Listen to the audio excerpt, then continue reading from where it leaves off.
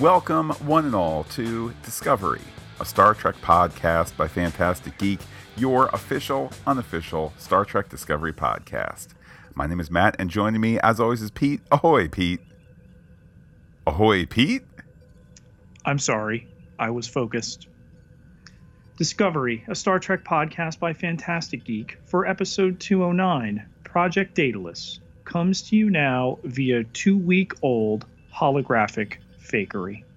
And just a bit of fleet news before we launch into the episode. Pete, some listener feedback from Tony in Chicago. Sorry I haven't been tweeting you guys. I thank you for your thoughtful and passionate analyses and responses to the work. Well, luckily for Anthony, there are not yet 525,600 minutes of Fantastic Geek podcasts yet. Indeed, Pete, flattered to learn this week that our own Stamets, Anthony Rapp, has been checking out the podcast. Extremely flattering, not just that he's involved with the show, also certainly his great resume dating all the way back to, as you referenced, Rent and all that, and really a highlight of the week. It is, and we do this for our listeners. Star Trek in particular is a passion of Fantastic Geek, but always helps the reciprocal relationship, and not the only person from the show, mind you, who listens to it, but to share that with them, to share all of our passion and all of our work together. Pete, in the, non-Fantastic Geek scope of Star Trek news, in this past week, Evan Evagoria, who let's not call Eva Longoria, Evan Evagoria has been cast in the Untitled Picard series as, wait for it, Pete, an untitled name that has zero background because mystery. Or works completely with the one casting description and the age. Ooh, which would be what, Pete? I don't think we can trust the names are legitimate, but there's a 17-year-old Romulan character. Well, he does look a tad Romulan, at least by his fancy picture supplied to Deadline. So I don't think he's from Romulus, though. I don't think they got a Romulan actor. That is true, Pete. And of course, all in due course with that. Probably not, until the fall and there's actually an episode, but time to speculate nonetheless. But now for our mission briefing. Against the silent silhouette of a planet, a red-striped shuttle warps into view and enters the shuttle bay of the darkened Discovery. An upside-down overhead shot reveals it to be carrying Admiral Cornwell, who reports tracking scans on her end were negative. She's looked into Captain Pike's concerns about Section 31, and first she needs to speak privately with Spock. Pike recaps how Section 31 was prepared to torture Spock with Terran technology, and that their agent sabotaged the spore drive. Thank goodness, Pete, they recap all of this at this point in their lives. At our point, the beginning of the episode, including Saru calling her Admiral Cornwell, just to make sure everybody at home knows she's Admiral Cornwell. She does end up speaking with Spock. She establishes a baseline of truth and concludes, or at least he concludes, that he has not killed anyone, and it's the computer that agrees. We cut to Burnham saying that he's innocent, and it turns out she's also talking about Tyler. Pete, it's dual innocences here. Pike reiterates that Spock must be cleared, so Burnham's job is to make sure that both get freed. Spock explains to Cornwell he escaped by using what is colloquially referred to as a Vulcan nerve pinch. Matt, a non-lethal, non-long-lasting technique. He committed himself to the psych facility because he did not believe the Red Angel's vision was real at first. Remaining confined, however, would have been unproductive. Spock tells her the visions have showed him someone or something is going to end all sentient life in the galaxy. Burnham enters the room at this time and hears there will be no humans, no Vulcans, no Federation, no conscious life of any kind unless they succeed in stopping whatever is trying to end it. Burnham tells Cornwell she believes him and knows for a fact he didn't murder anyone. But Cornwell thinks Burnham could just be defending him because she's Spock's sister, which he points out is not by blood. The first of many instances of his simmering anger, though kept well sealed. The story moves to Pike's ready room, and Cornwell can't differentiate between the truth of the test and, surprise, the footage of Spock phasering 3 people to death. Cornwell notes that 31's masters, that's those admirals, are perhaps overly dependent on Control, the mechanized predictive system. It's overseen by Admiral Patar, the logic extremist. She outlines the mission, Cornwell does: go to Control, reprogram it, and arrest Admiral Patar, and Pike is ready to go.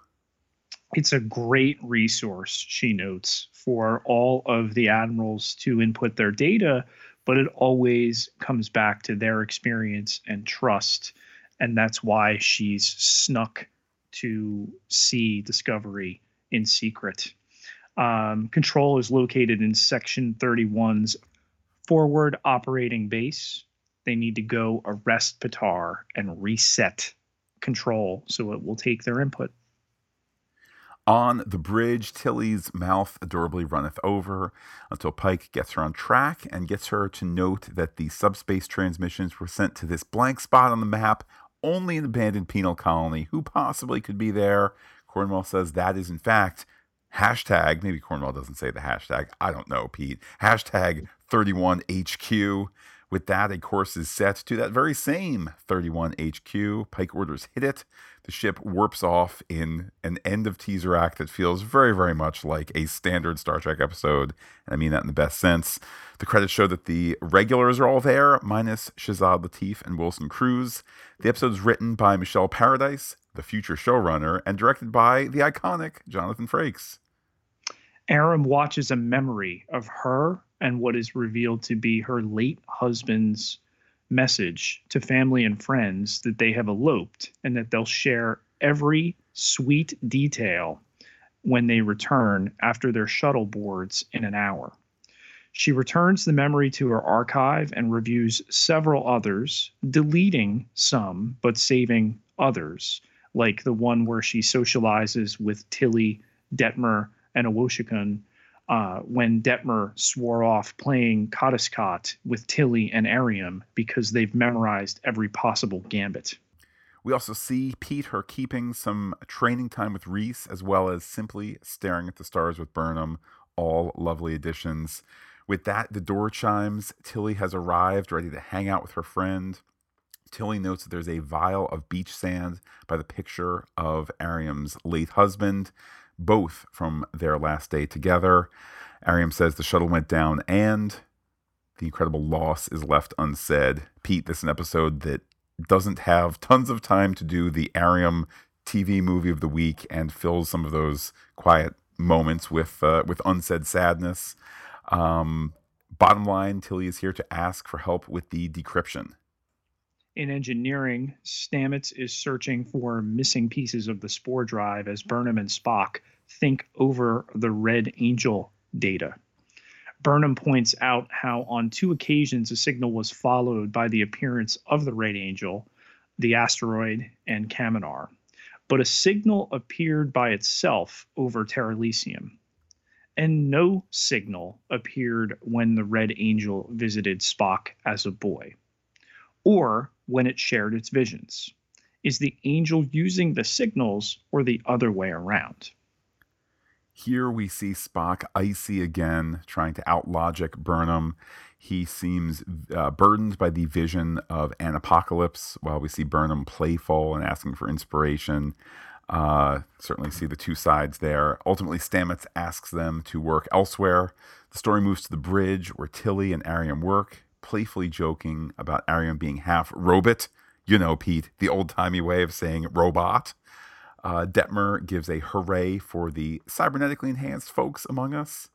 We see the red flash, and Arium dismisses Tilly. The ship then arrives at 31 HQ, which has mines. This is not Starfleet behavior, and Pike is ruffled. Did he sit out the war because he would remind Cornwell of her values? She replies that he sat out the war because if they lost it, the very best of Starfleet needed to remain. Yeah, the compliment here takes a minute to settle in, but nonetheless is recognized. In her quarters, Spock chides Burnham for not having an individual expression like Tilly. She expresses herself, she says, through her work and gets the 3D chess set out to help Spock re embrace logic. Pete, Spock becomes angered at the suggestion that his thinking, his logical thinking, needs fixing, then ultimately gets goaded into playing chess, saying, "Let's play chess." Emphasis on hanging at the end there, which I cannot do justice for. That's because, Pete, I'm not a professional actor like Ethan Peck. Nor Vulcan. Airiam is downloading data from the sphere when Commander Nhan comes in to tell her Tilly was looking for her. Airiam lies, saying she was searching for data to help with her decryption. Her augmentation, after all, is not infinite. Nhan is Barzan, is she not? And her augmentation allows her to breathe in their atmosphere. She's asking for a computer friend, Matt. I applaud the boldness here that the score makes it imminently clear that this question is a bad thing. I have to wonder, was this kind of score note, was it called for in the script? Was it simply a product of the musician? Was it something that they asked for after the fact? Because maybe on first viewing it wasn't entirely clear, like, hey, remember this bad thing for later. But the final product is, we are filled with the sense of dread. Maybe this is the beginning of her, or maybe this is the first scene in which she's starting to kind of take a curious look. But we're at home saying, no, look out, Airiam is the bad person, and Nhan is slow to listen to us, on account of the barrier that is television and all that. But back to the bridge we go. Airiam has perhaps an inkling that something is wrong. Nhan continues to lurk and watch while Tilly is asked to stay behind Airiam no matter what. Just with that, the ship arrives at 31 HQ. The mines are armed. Luckily, Cornwell has a route to get in, though the shields do need to be down. Pike offers her the chair, but she declines. It is Pike who's tasked with ultimately giving the orders. At that moment of ship tension, we turn to the intimate tension between Burnham and Spock. Spock is trying to lose, but there are other strategies other than their father, who Spock calls single-minded, chooses to ignore. Burnham thinks Spock's effort would disappoint Sarek, but it seems to be a pattern between father and son.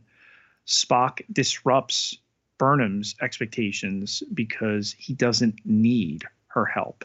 After all, she started the Klingon War and got her parents killed when she asked to watch a star go supernova. She flashes back to her inability to save her parents, just as Spock says she couldn't save him from logic extremists that he was the true target of. He's angry, liberated, and enjoys expressing emotion for the first time as he tosses the chess set. This is such an incredibly brave scene here, bravely written by Michelle Paradise, bravely acted by Ethan Peck, in that the design of it is for Spock, and I think the audience, to take Burnham down a peg, which is not my inclination. I have no problem with the character. I don't think she has any overwhelming flaw. She's the hero of the series, etc. But him, suggesting that Sarek belayed more elegant strategies, and all of this reframing of Burnham as a person in terms of pushing away grief and carrying burdens to a point of over self-importance. I'm not saying I buy it. I'm not saying, oh, Burnham is now much more flawed in my eyes, but it's difficult to argue with Spock's perspective in how he recaps the major events of her life. Pike pages Burnham to the bridge as Detmer takes Discovery into the minefield, the most defensive weapons she's ever seen in one place. Scans show no life signs, but that seems intentional. Saru can tell Burnham is upset. Reese reports blade mines inbound. As they engage evasive maneuvers, Ariam sees the red dots again and tells Tilly to go help them. The blade mines are anticipating their moves. Non watches Ariam continue the download she interrupted earlier. Cornwell can't shut the reprogrammed mines off. Blackout mines then start interfering with navigation. They're flying blind, just like at the Academy, Detmer. Detmer, of course, told, or at least it is implied, just keep flying though you are blind. We also are told that the attempt to get in touch with Starfleet has not netted anything. They won't respond. Pike says this isn't a game. For Burnham, that sets off your kind of classic TV, wait, you said a thing that inspires me kind of moment. She wonders if maybe it is a game, if the computer is anticipating the pattern of things. Burnham recommends randomness and chaos. Saru is asked to give a new evasive pattern. Detmer takes it. This, of course, intercut with Ariam continuing to download, getting close to completion. Then Cornwell gives a new evasive pattern, then Burnham, then Woshikon. And we see, no one else does, Pete, that red light Ariam, that's trademark, sends a message and the mines just stop, all while the ship pulls up to 31 HQ. Everyone seems happy to have made it. Indeed, extremely relieved to have made it. The warp and impulse engines are down. Even it seems as though they were targeted. And with that, Pete, ding dong, it's Admiral Patar on the horn. Yes, as the mines move away from the sitting ducks on Discovery, Patar reports she ordered the attack on the fugitives after Starfleet Command told her. She also tells Discovery a Section 31 vessel is on its way to apprehend them. They no longer, Matt, have the authority to choose their own fate. Cornwell tells Pike they can't abandon the mission and have to get a team aboard to reset control. He seems a little chuffed that it appears he needs a pep talk. I suspect, Pete, that's because, and no disrespect to the episode, I think there isn't exactly an easy spot for Pike in the first 2/3 of this episode. He's not the most commanding, the most senior officer on the bridge, and things of that sort. So I think in situations like this, same thing back in the ready room where it's like, all right, I'm ready to go. Same thing here. It's kind of like, you need to give Pike something to do. And here he's saying, don't wait for me, let's go. With that landing party set, Saru declines going. He wants to investigate something. Burnham is the one that's going to lead the away mission. Engineering is told to prepare the spore drive, and in it, Stamets is muttering to a piece of conduit. Spock says that such muttering is illogical, and Stamets agrees, yet still talks to the conduit. He talks Spock into helping fix the circuit. They do a little catch-up. There's still no reason why the Red Angel chose Spock. Stamets highlights that surely Spock must have been chosen for a reason. The circuit gets fixed, but they still don't have the proper navigational tools. Spock notes that Stamets has traveled the network hundreds of times, so perhaps he lacks self-confidence in his skills. Stamets replies that Burnham loves Spock, wanting to help him, and Spock observes back, a little unemotional sass here, perhaps Culber moved out because Culber no longer knows how to feel about himself. It's a really, really good scene, and Michelle Paradise not taking over, but being elevated to co-showrunner with Alex Kurtzman, really ably delivering in a pivotal episode for this season and this series. We follow the story to the ready room where Burnham preps the mission to enter the base with Non and then Ariam tasked with going on. That's right, Pete. All ladies in what has got to be a Star Trek first. I must confess I haven't checked, every episode of Star Trek before this, but it certainly is a rare thing.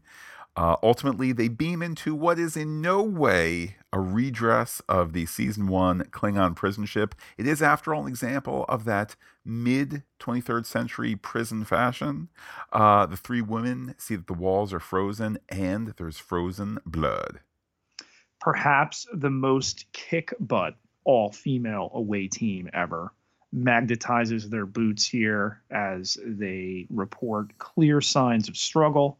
Arium sees the red dots again. Life support and gravity kick in, and they find four frozen dead, which Arium determines happened at least 2 weeks ago.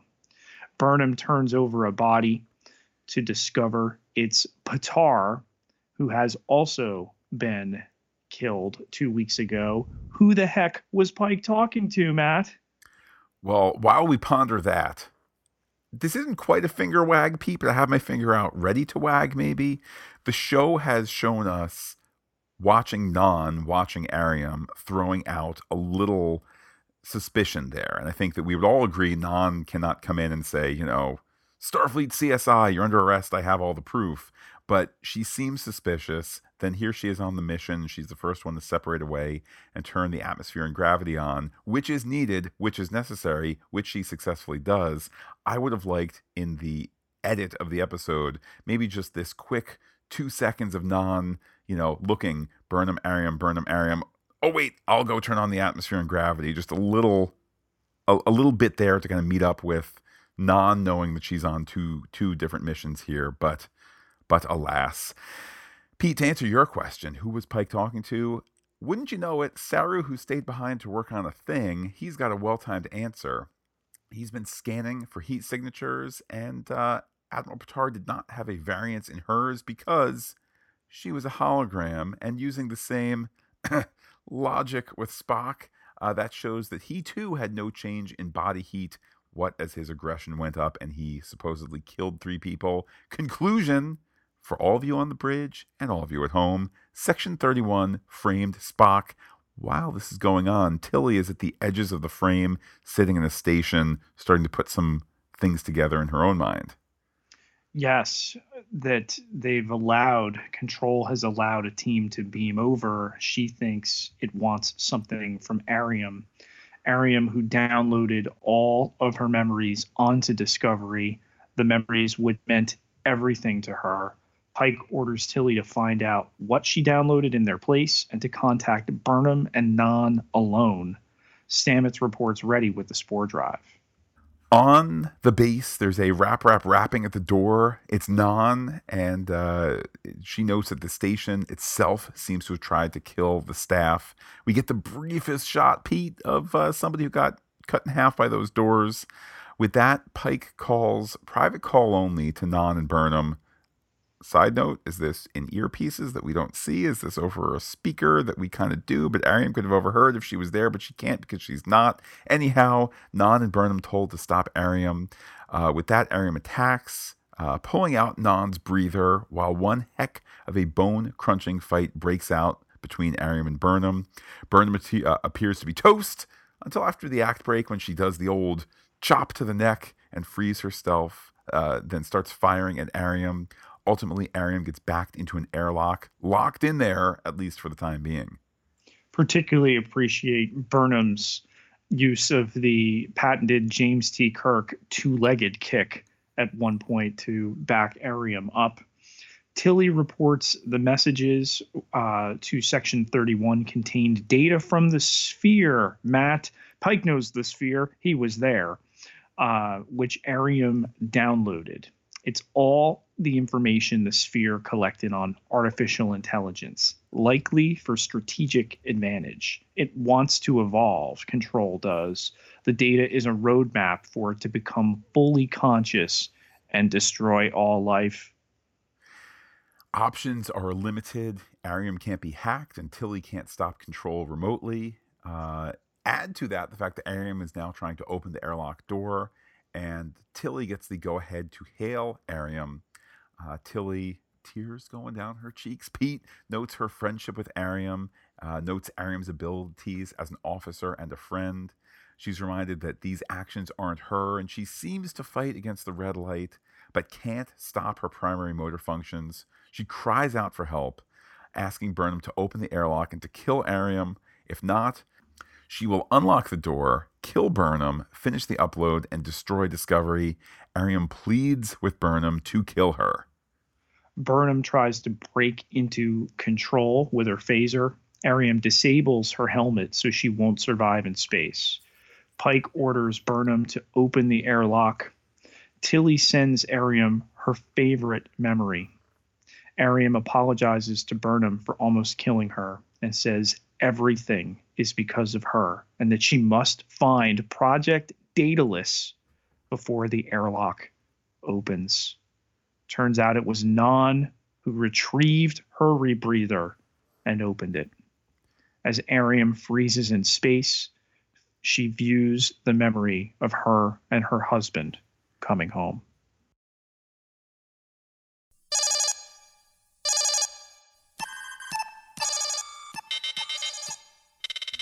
Pete, we have a threat analysis coming in, seemingly from every direction, just like those mines.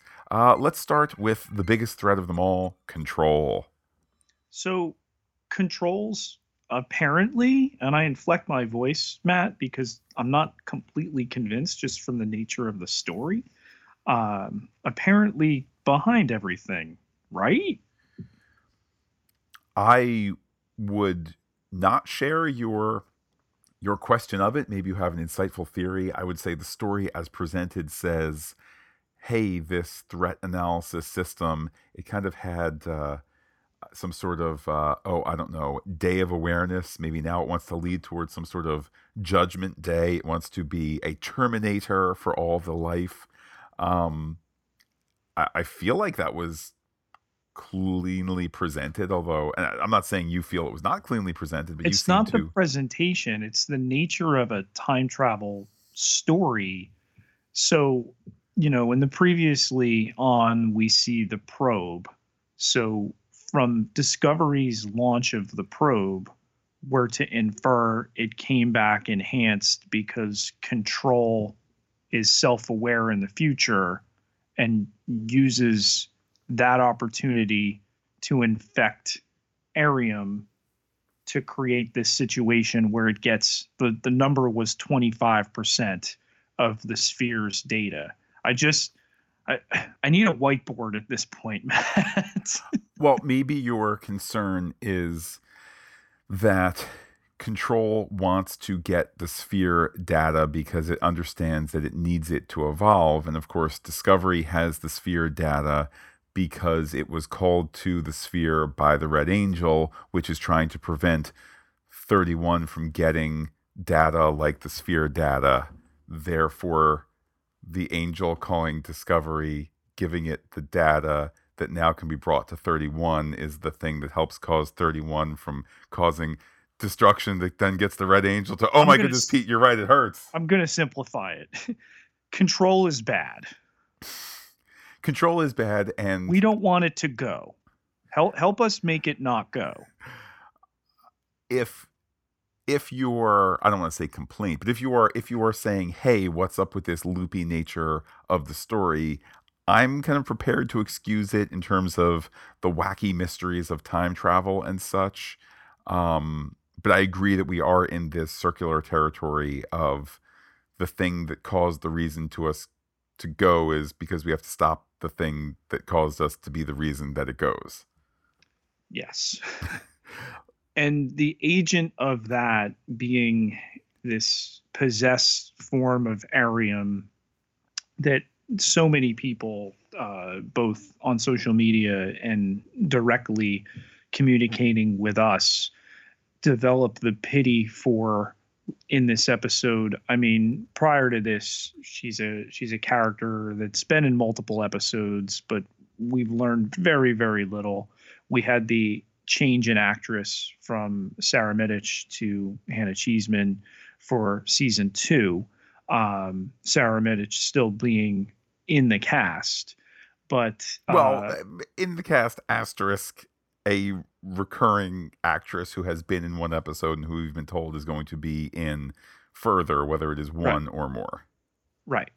But obviously this episode in mind, a particularly physical role on top of the prosthetics and the way the episode ends in particular, we have that feeling of pity for Ariam. But as far as a threat, this cybernetically augmented human, really formidable.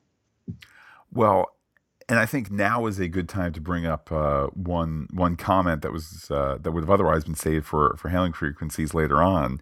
Our pal, the wise Dr. Bob Keeley, said that his only nitpick to this latest episode is that he wishes they had seeded the close friendship between Tilly and Ariam before this episode, which, honest to goodness, Pete, I think is the only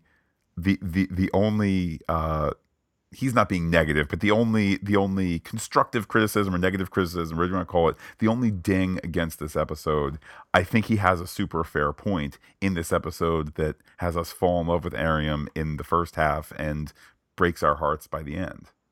Well, I'm going to disagree with Bob a little bit because they've shown us them working closely before throughout the season. So it's not suddenly, and we are super tight friends for the first time ever. It pulls back the curtain on their relationship and indeed on Ariam in this episode. Uh, it's the nature of TV writing too, Matt. You know, they show us that before and then get to this episode and expand on it. I guess I'm inclined to agree with you, Pete, but I'm with Bob just in terms of if we had had this Cot scene, or I know that they were all in the mess hall for the big fight last episode and things like that. But if it was just one scene in one other episode, that was like, hey, you want to go to the tennis courts after our shift? Just one, even if it was one little line, I think it would have slightly better served this episode.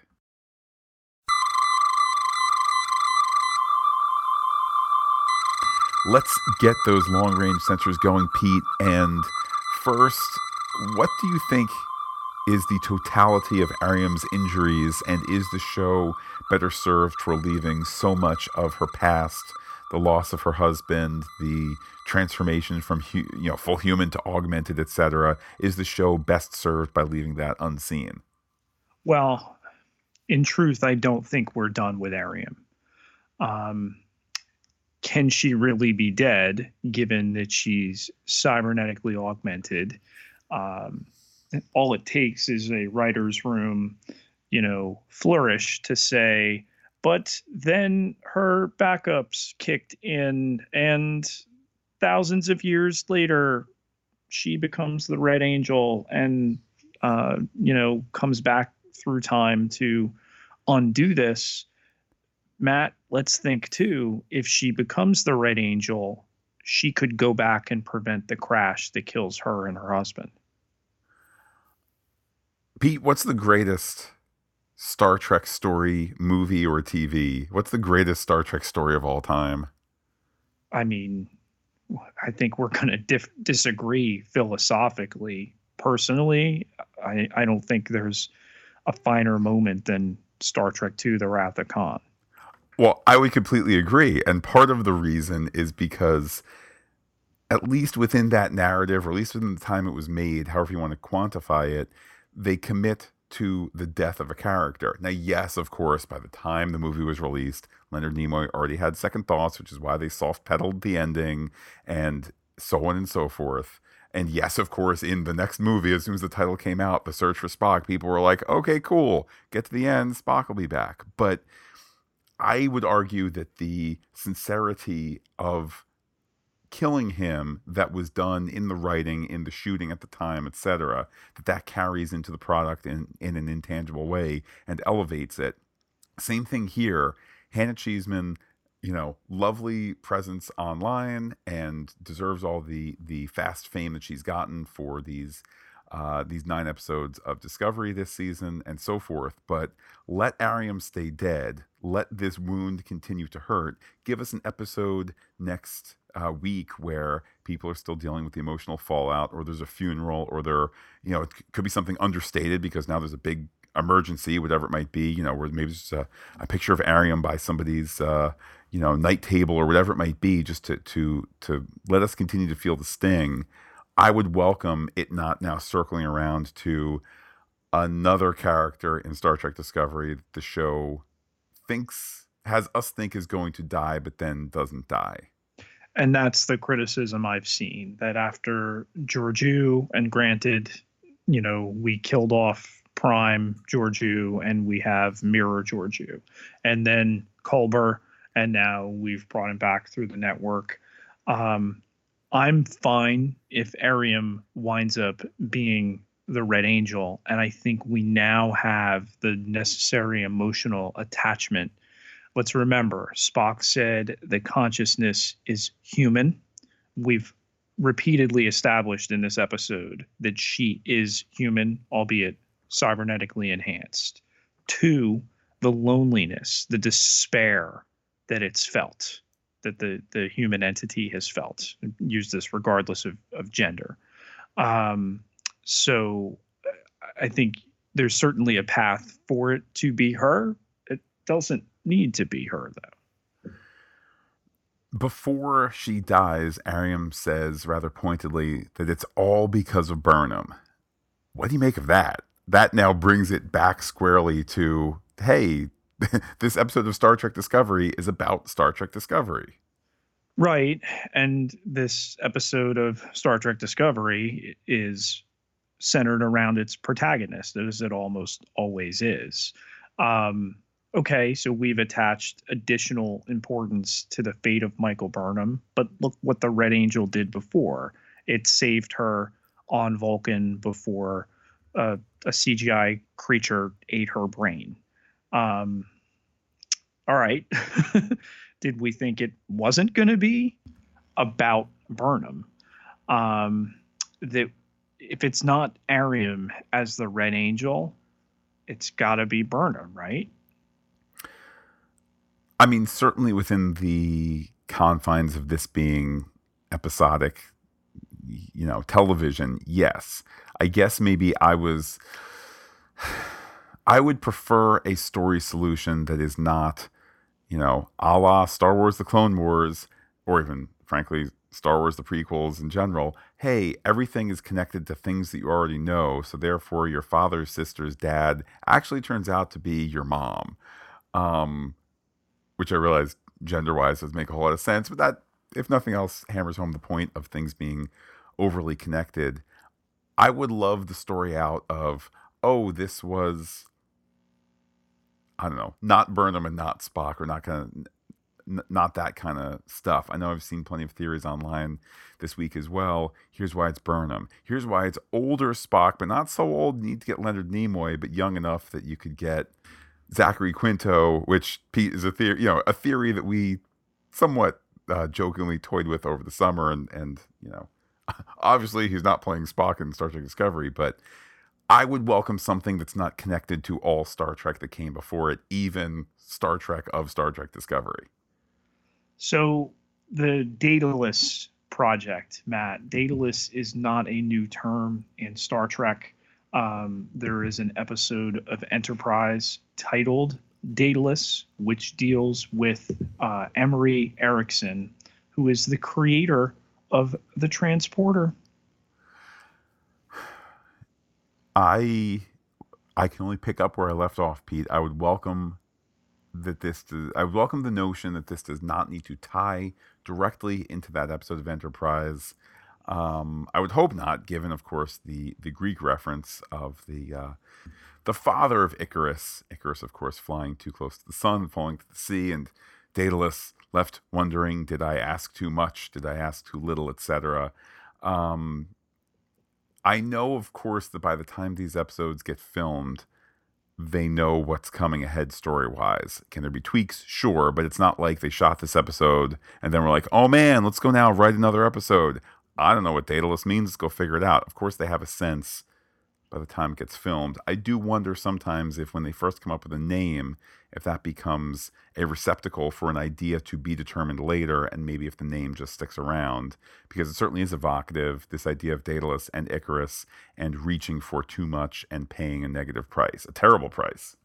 So the stakes on what could happen if Control is ultimately successful, eliminating all conscious life. So not quite Thanos' snap, but like 3/4 of Thanos' snap. Well, Pete, I don't want to say that, plant life is less valuable than that of, sentient creatures who can change the universe around them, but I kind of do think that. So I would argue that the end of all sentient life in the galaxy could be a greater death than the ending of half of all life. Oh no, half of the ants on my yard are dead, versus, all people. We get the ultimate fate of Patar, she, and the other admirals. By the way, R.I.P. Andorian Admiral, who we did not see there, but have to assume he I was think there. I think it might have been briefly like turned over. Pete, I think We that they definitely made saw the Tellarite. I think that they made that scene more gory than they wanted. Like all of a sudden it was like, oh man, let's not shoot too much of the guy chopped in half. Yikes. Okay, we have some footage of that. Ooh, let's edit quickly around that. I suspect that's what happened. Well, listen, in an episode where Pike utters the S word and shows himself to be a little bit more rugged, I don't think our tender sensibilities, Matt. I didn't clutch my Starfleet issue pearls when I saw some gore. But yeah, certainly you're right. Here we have the death of two of those plus Patar. Pete still hanging out there. Who was that weirdo human admiral who said nothing and just caught my eye even on rewatch when Patar and the three other admirals, holophone in, or I guess holophone in. Pete, this is why Pike doesn't trust holograms. If that was even real people, if that was even a real guy, that could be the control avatar there silently in the background. You may have hit upon that well before anybody else, but help me understand. So obviously, let me help, as Kirk said. Let me help, Pete. Obviously, they're dead with all the communication that goes on between Patar and Discovery. But what exactly was the crime that Cornwell was bringing Discovery to arrest Patar for? Her crime is giving control to a computer? Is that a crime? I think, well, first of all, I think it's a great question because in retrospect, I think the crime is that Cornwell says you are to be arrested for crime. I think if we dig a little deeper outside what is explicitly said in the episode, it could be maybe more of a Starfleet arrest, like an in-house arrest, as opposed to, crimes against the Federation. So just as one could commit a breach of protocol or a breach of, I don't want to belittle it and say etiquette, but just as one could be charged in a military sense, meanwhile it did not break a law in civilian life. I think that's where we were headed for Patar in terms of handing over too much control to control. I don't mean to say that to be amusing, but that's the best I can describe it. Pete, piggybacking off of that, there was some discussion on Twitter.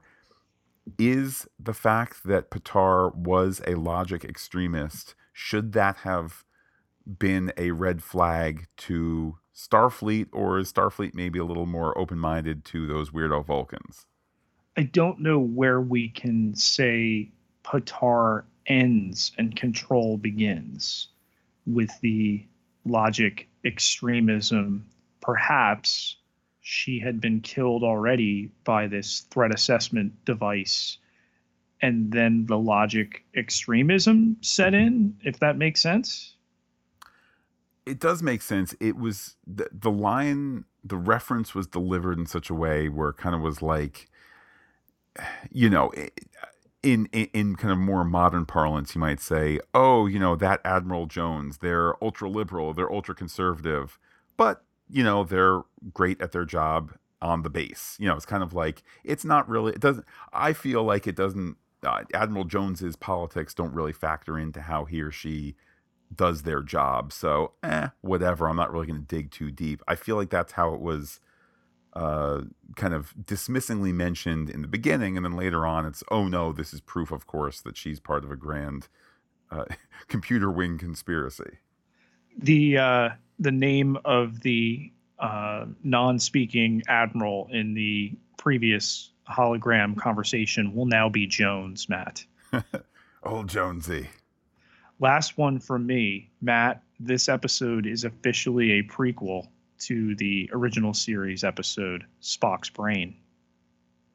Um, well, aren't they all prequels, I suppose? Come on, we get his brain is mapped. There's the conversation he has with Cornwell, and the device that the little brain mapping drones go back into has the dome, very, very similar to the device that the three brains are in the original series. Hey, if this episode can do anything to rehabilitate one of the lesser episodes of classic Trek, indeed, Pete, Bite the first your tongue. Pete, Brain and brain. What is brain? Great, Matt. Spock's brain is great. Pete, let's not forget that's an episode for all the Gene extremists who don't do anything Star Trek unless Gene Roddenberry was directly involved. He had all but bounced from the show at that point. Canon extremists? Canon extremists, absolutely. Who can't spell canon properly? ICANNONT watch Star Trek V because Gene said so. Look, if there's little references like that to Spock's brain, I mean, I jest, of course. While it's not a great episode, all Star Trek episodes are appreciated, maybe except for Code of Honor, Star Trek TNG, the most racist Star Trek episode that there is, I would argue. Certainly overtly racist. Other than that, if this can make a fun little reference to other Star Trek things, that's great. I think we should all just be reminded that little cute references to be cute or to be universe strengthening, universe in a fictional sense, those are fun. Should we now look for more in the Spock's Brain oeuvre, the Spock's Brain story arc? Okay, maybe not. But with that, let's go to Hailing Frequencies. Hailing frequencies open, sir. Let us start with Twitter, Pete. The poll back this week. We may have just seen Star Trek Discovery's finest episode to date, period. What did you think? 2% said 1 star, uniquely mundane. 4% said 2 stars, loud thinking. 8% said 3 stars, a fair point. And a whopping 86% said 4 stars, I enjoy emotion.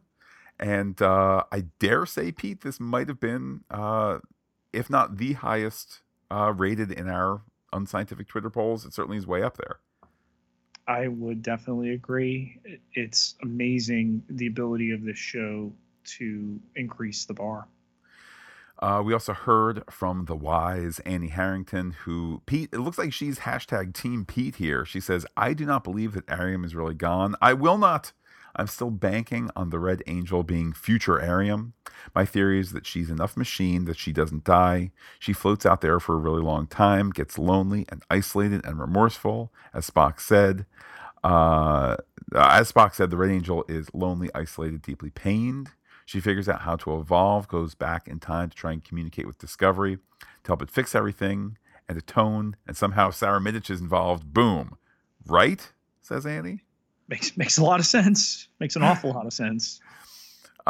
We heard from Andre Yeager, that's at Dr. Polo 1983. Man, Star Trek Discovery gave me the feels again. I really got to stop cutting onions late at night. Pete, speaking of crying, we also heard from Verse Trek Seth, that's at Verse Trek, who said simply, "Bwah!" and had a crying Ron Burgundy emoji. Yeah, I mean, I was not expecting the emotion that we got in this episode. Speaking of emotion, Karen Chu, that's at Karen Chu, isolated a little video from the Spock Stamets scene, and here's how she describes it. Guys, look at the little sigh Spock gives here. It just kills my nurturing heart, and I want to hug him. It's like Stamets unlocks him a little. That's also why he gives his revealing little observation that says much about him and Michael as it is about Culber and Stamets. I can't even. It was so good and so sad. I didn't tear up. I just freaking outright cried. I loved everything about it, and then nothing. Just the sound of beach waves. There's a couple more interactions I'm really dying for the rest of the season. I want to see Ethan Peck Spock have a scene with Tilly. I want to see him have a Oh my scene goodness. with Saru. Tilly in particular, since Tilly is this Pete, I know she's super intelligent, so I'm not judging here on her intelligence, just her exuberance. She's like a golden retriever in terms of just attacking the joys of life, and to have Spock shoot that down, that would just be joyous. Maybe he'll appreciate it in some level. I don't know. But a couple more tweets here. One from I Sakara, who says, "I'm still crying." We heard from James. It's at Big Killin. Just amazing. Every episode moves the story along, but is also unique and untethered to a predictable format. One small issue: did the crew know Nan would survive after her cam went offline? Because no one seemed to care. Ooh, that's an interesting way to put it. Listen, Jonathan Frakes, veteran of Trek, both behind the camera and in front of it, knows what he's doing in terms of building tension. For Nan to be the one, and I had missed it on my first viewing, that she was the one that hit the airlock. I was so emotionally invested that first time through. I'm like, oh, all right, she got her breather on. She made it. And then the second time through, I'm like, all right, she's right next to the button, and it could say that she hit it, which is obviously how it opened up. I mean, it's interesting to look at it from that perspective, but I think Nan serves a purpose. Let's point out too, Matt, what color tunic did Nan wear on the Enterprise? Red. She's on this crew now, right? Could she be the Red Angel? Ooh. Well, she's not human though. She's not. All right. Bazaran. She's not. She's not human. So or Barzan. But sorry, again, that's the word of an emotionally compromised Spock, who maybe his mind meld, race, instincts aren't as good. I mean, is that really going to be seen as a story foul if we were told it was human and it's not somebody? There's somebody who's going to freak out if it's Arium and say, but you told us it was human and it's the robot. Multiple thoughts, Pete. First of all, would it be a story foul if it gets revealed to be Nan? No, but I would say it's a writing room foul because, it's not drunk Spock who comes and goes, oh, I think it's human. Like, he appears to be measured when he says it's human, therefore that's the best we can go on. I mean, anything could be anything. It could be revealed, Pete, that this is all taking place in the mind of a 9-year-old boy on, what was the hospital show? St. Elsewhere. On St. Elsewhere, that doesn't mean it's reasonable. So I would say the show is reasonably having us expect, or we're setting reasonable expectations for it to be human. Back to James's point, I think he's absolutely right in his concern. I wonder if it's one of those things that gets scripted and gets shot, and then as you're editing, you go, all right, not for nothing, I just showed this to like the person in charge of the hair and makeup department, and they're like, why do you keep cutting back to Nan every 2 seconds? What's Nan? Where is she? Is she okay? Is she dead? Like, fine, she will be or she won't. She won't be. This is about larger characters than her, with all due respect to Nan and the actress, et cetera, et cetera. So maybe it's something that got edited away. I don't know. A couple more tweets here, Pete. One from JT Atkins. That's at JTA is me. Edge of my seat, great storytelling, tight writing, deft direction, superb character moments, and subtle character reveals, and tense, suspenseful plot development. Sad to see Arium go, though we know any amount of android results in trouble sooner or later. Good point. Is it next week yet, he asks. Not soon enough. Last tweet here from Tom Lond. That's at Tom Lond, Londe. He gave it a 4, but I most certainly did not enjoy these emotions. I am exhausted. Robert T. Frost writes in the Fantastic Geek Facebook page, Discovery 209. A very quick note while I'm at work. A quick look back at episode 207. I really, really enjoyed the cutaways from scene to scene. They had some really smooth and interesting transitions and fades.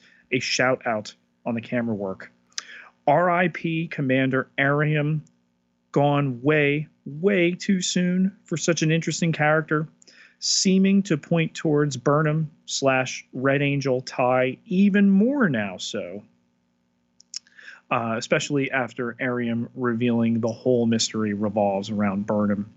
Episode low point, Commander Non's miraculous revival to jettison Arium out the airlock. Comic book death with no meaning. Back to work, your friend, Bob. Yeah, that's not an unfair observation there. Pete, you had said to your eyes it looked as though she retrieved the left breather. To my eyes, I don't think that she did, which makes it even more.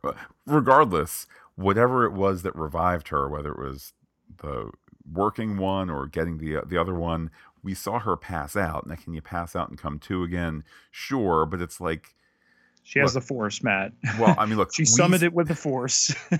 We see that she passes out at the moment where she's needed most, ?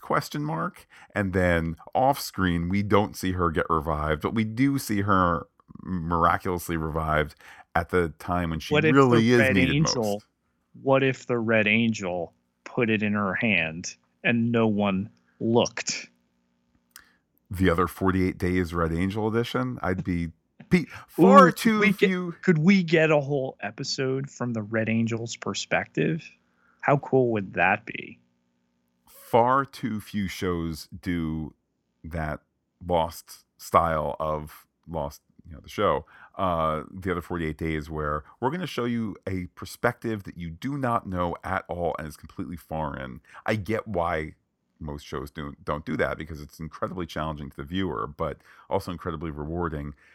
Give me the Red Angel episode. After the bit, Pete, when you get to the end of the episode where the Red Angel takes off her mask and says, "Hello, Michael Burnham. I'm Michael Burnham." Let's then cut to the end of the episode. Let's have the next episode be, how Michael Burnham, Red Angel, or whomever got there, completely separated from the story, and only in the last 10 minutes or so had the story meet up again. To iTunes, Matt, where our Captain Marvel review is to the ire of alt-right trolls everywhere. Anytime left a review headlined "Delightfully Geeky," 5 stars, and it reads, "This is my go-to Discovery podcast, as it is enthusiastic, thoroughly geeky, and thoughtful. The guys know their Star Trek canon, and they are good at noting and discussing the nerdy minutiae, as well as the progressive political and social messages that are and always have been part of Star Trek. I also like that they reflect on production realities for the show and how those can impact the way it is put together. They seem to understand Star Trek to be a beloved show and cultural phenomenon, but not a wholly religious text worth getting self-righteous and dogmatic about. This podcast is geeky fun for the joyous Star Trek fan." Well, thank you there, Pete. I suspect that's the same that's the same username as Annie Harrington is on Twitter. So I think that's where the thanks goes. I was thinking just this past week that one of the most important moments in my geek fandom and indeed Star Trek fandom was what must have been the first convention type thing I ever went to, which I would have been 11 or so, and it was held at the local library and this and that, the other, and they were talking about Star Trek Next Generation, and this person got up to ask the person, do you think there's going to be Gorn in Star Trek Next Generation? And the guy was like, no, I don't really think so. And then, all right, I have another question. Do you think there's going to be Tellarites in Star Trek Next Generation? No, I think they're going to be going for some new stuff. Do you think? And it was like, dude, they're not going to constantly rehash old things. They're going to come up with new things. And yeah, that's that difference between religious text and a space show where attractive people shoot lasers sometimes. Indeed. Next up, Pete, we have a very thoughtful email from Michelle Huber. Here goes. Hi, guys. I wanted to tell you what I thought of the newest Discovery episode. I always do that on Twitter, as ML Huber writes, but I think the character limit will be too limiting. First off, I loved the episode and especially enjoyed how it showed us a bit more of the other characters. At times, the episode has the same atmosphere of TNG's Lower Decks. Not that we haven't seen the other Discovery characters get screen time while off duty. We have, but this time those scenes felt organic to the show. Usually when we see characters like Detmer, Nan, and Ariam off the bridge, it feels like they were just shown to explain us that they do things off the bridge and aren't just working all the time. I also love Jonathan Frakes' directing, and I'm 95% certain that he mirrored shots from First Contact with the away team. All this love aside, I had nitpicks because there were some elements in the story that distracted me. Why was Burnham playing chess with Spock when Discovery was approaching Section 31's main base of operations? It felt like she shouldn't have had to be paged to the bridge. Maybe that isn't supposed to be a big deal, and it's not made out to be, but Burnham is a bridge officer. 2. Apparently the crew of the Discovery should learn the same lesson as the Agents of S.H.I.E.L.D. If you see something, say something. Why did Nan stand off in a distance to watch Ariam, but not inform the captain, admiral, or anyone else of her concerns? She was obviously suspicious, or she wouldn't have been standing back there all the time. 2A. Why didn't Tilly sense anything off with Ariam? Or is it normal for Ariam to ask Tilly to stand in a specific spot for a while and not move, only to tell her later to move? So, Pete, your thoughts so far with Michelle's words? I'm going to work backwards. The standing and telling Tilly to stay someplace, obviously, in the moments of tension, you're not going to question it. You're going to help your friend out. So that, I think, from a storytelling perspective, works.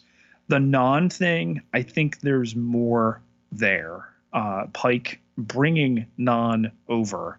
The last of the officers he beamed over from the Enterprise with, I think states a very clear trust and shorthand between the two of them. I say this with no knowledge of their story going forward, but I would not be surprised if in the next episode or later we get. And that is why I had you watching Ariam, isn't it, Nan? The show certainly has done things like that. We'll have to keep an eye out as time goes on. Continuing with Michelle's words, number 3, that fake out with Nan was unnecessary. Sure, it made for a dramatic moment when we see that Nan blew the hatch, but Nan had looked like she suffocated earlier. It felt like a cheap writerly trick. Plus, when the hatch blew, I thought Ariam was responsible. Was that supposed to be a double shock? I mean, it was, but it felt like bad form for the writers. 3A, we were led to believe that Ariam was trapped in her body, not having control of her motor functions. Yet she could stop what she was doing and look through the door to Burnham. To me, it would have been a more unsettling scene and made more sense if Ariam continued to work, looking away from Burnham, if she made her pleas and give her explanations while her body defied her. I don't know why Ariam took the time to converse with Burnham and didn't continue to work, and that bothers me.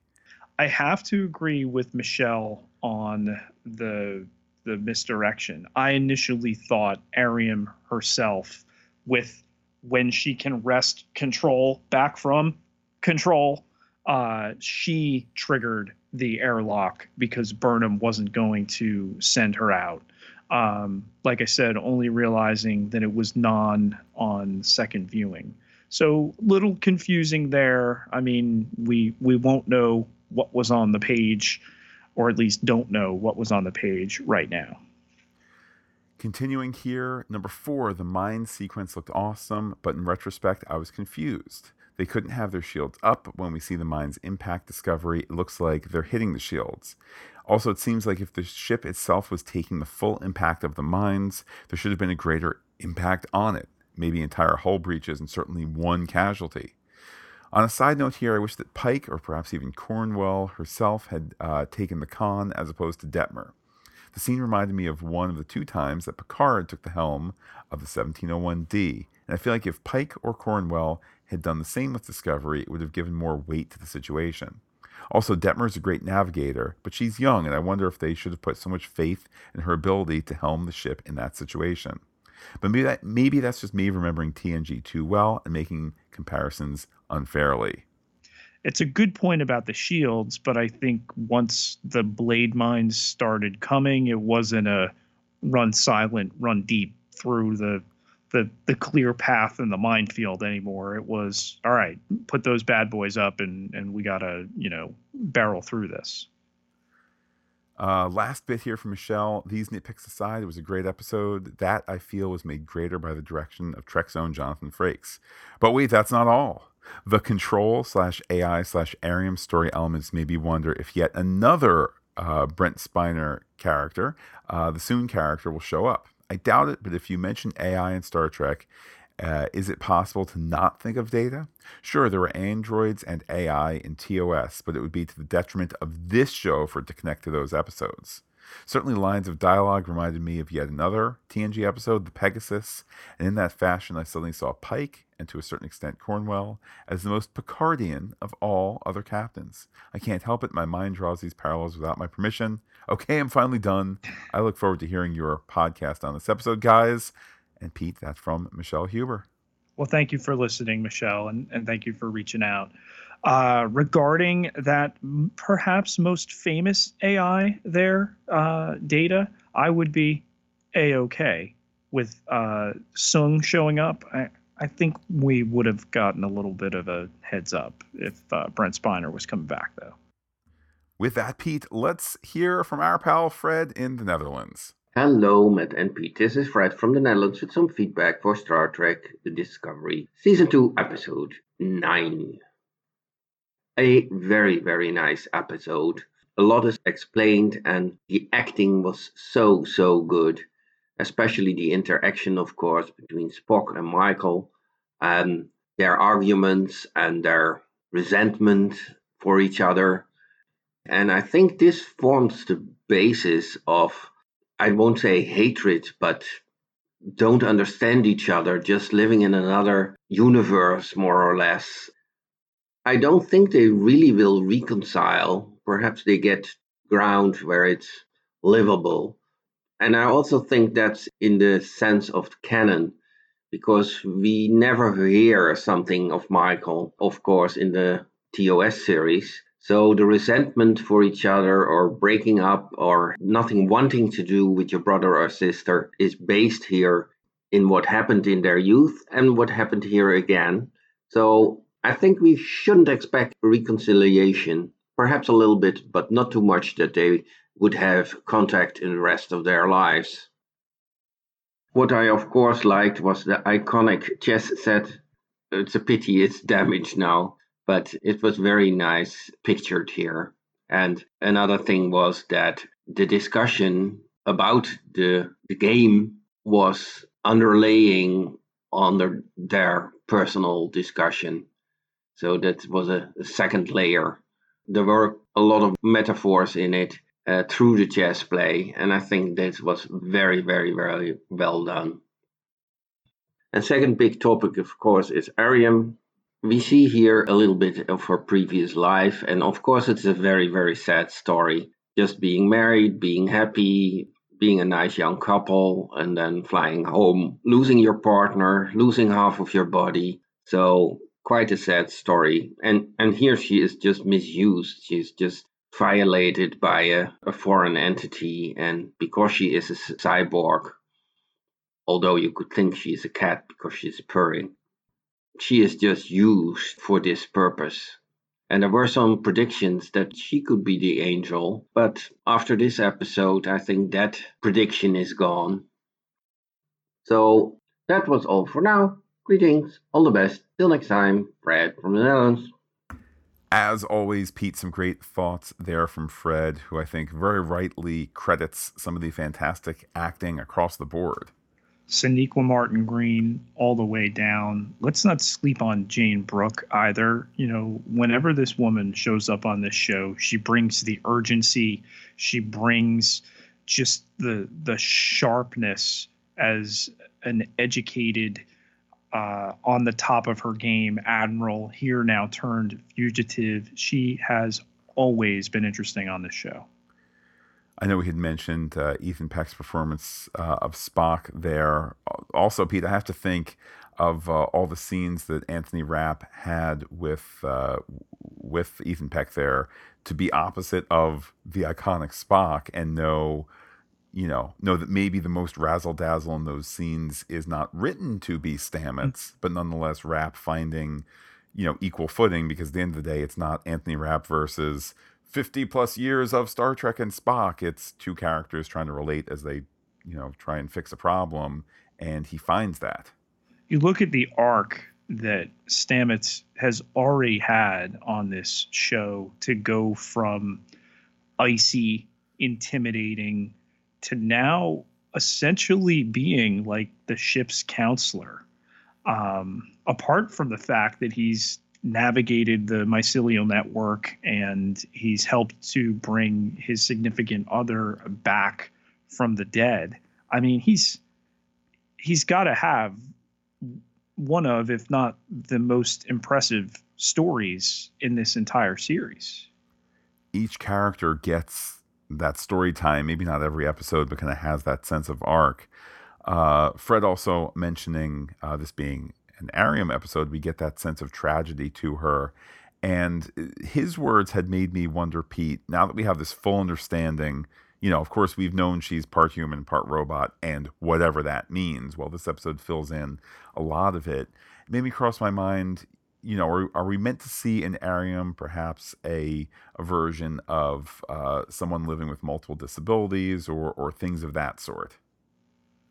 I don't know necessarily the disabilities, just someone who suffered. I mean, if we want to look at it from the disability analogy, both she and Detmer have cybernetic augmentation. We saw how Detmer came to have hers. Still remains to be seen what exactly the nature, the extent of hers is, the bar on the side of her head and the eye. Does that make her a better pilot? Does that allow her to have, stereoscopic vision, what have you? I think it more so has to do with the fragility that these characters, the vulnerability that they have, and to tell this very tender story.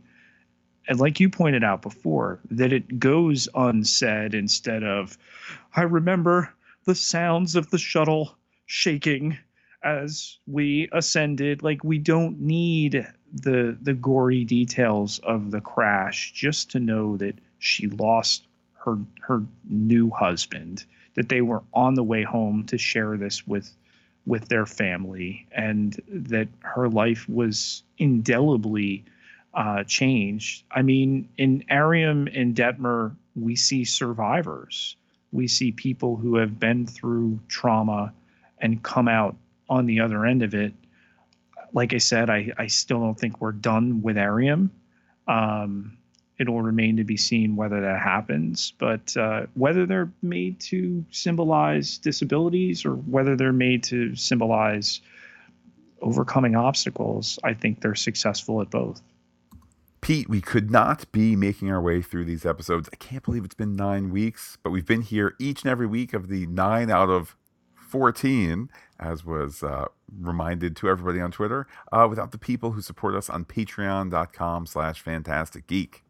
Everybody who contributes to patreon.com/fantasticgeek gets access to a bevy of exclusive goodies. And then there's all sorts of levels after that. If you want to hang out at Control and see how it determines the Fantastic Geek schedule, we can get you there. Indeed, Pete, though the best treat, it's not reserved for Control level admirals. It is talking to you on Twitter. How can people do so? You can find me on Twitter at Peter, Pieter J Ketelar, KETELAAR, 10,327 followers. Can't be wrong.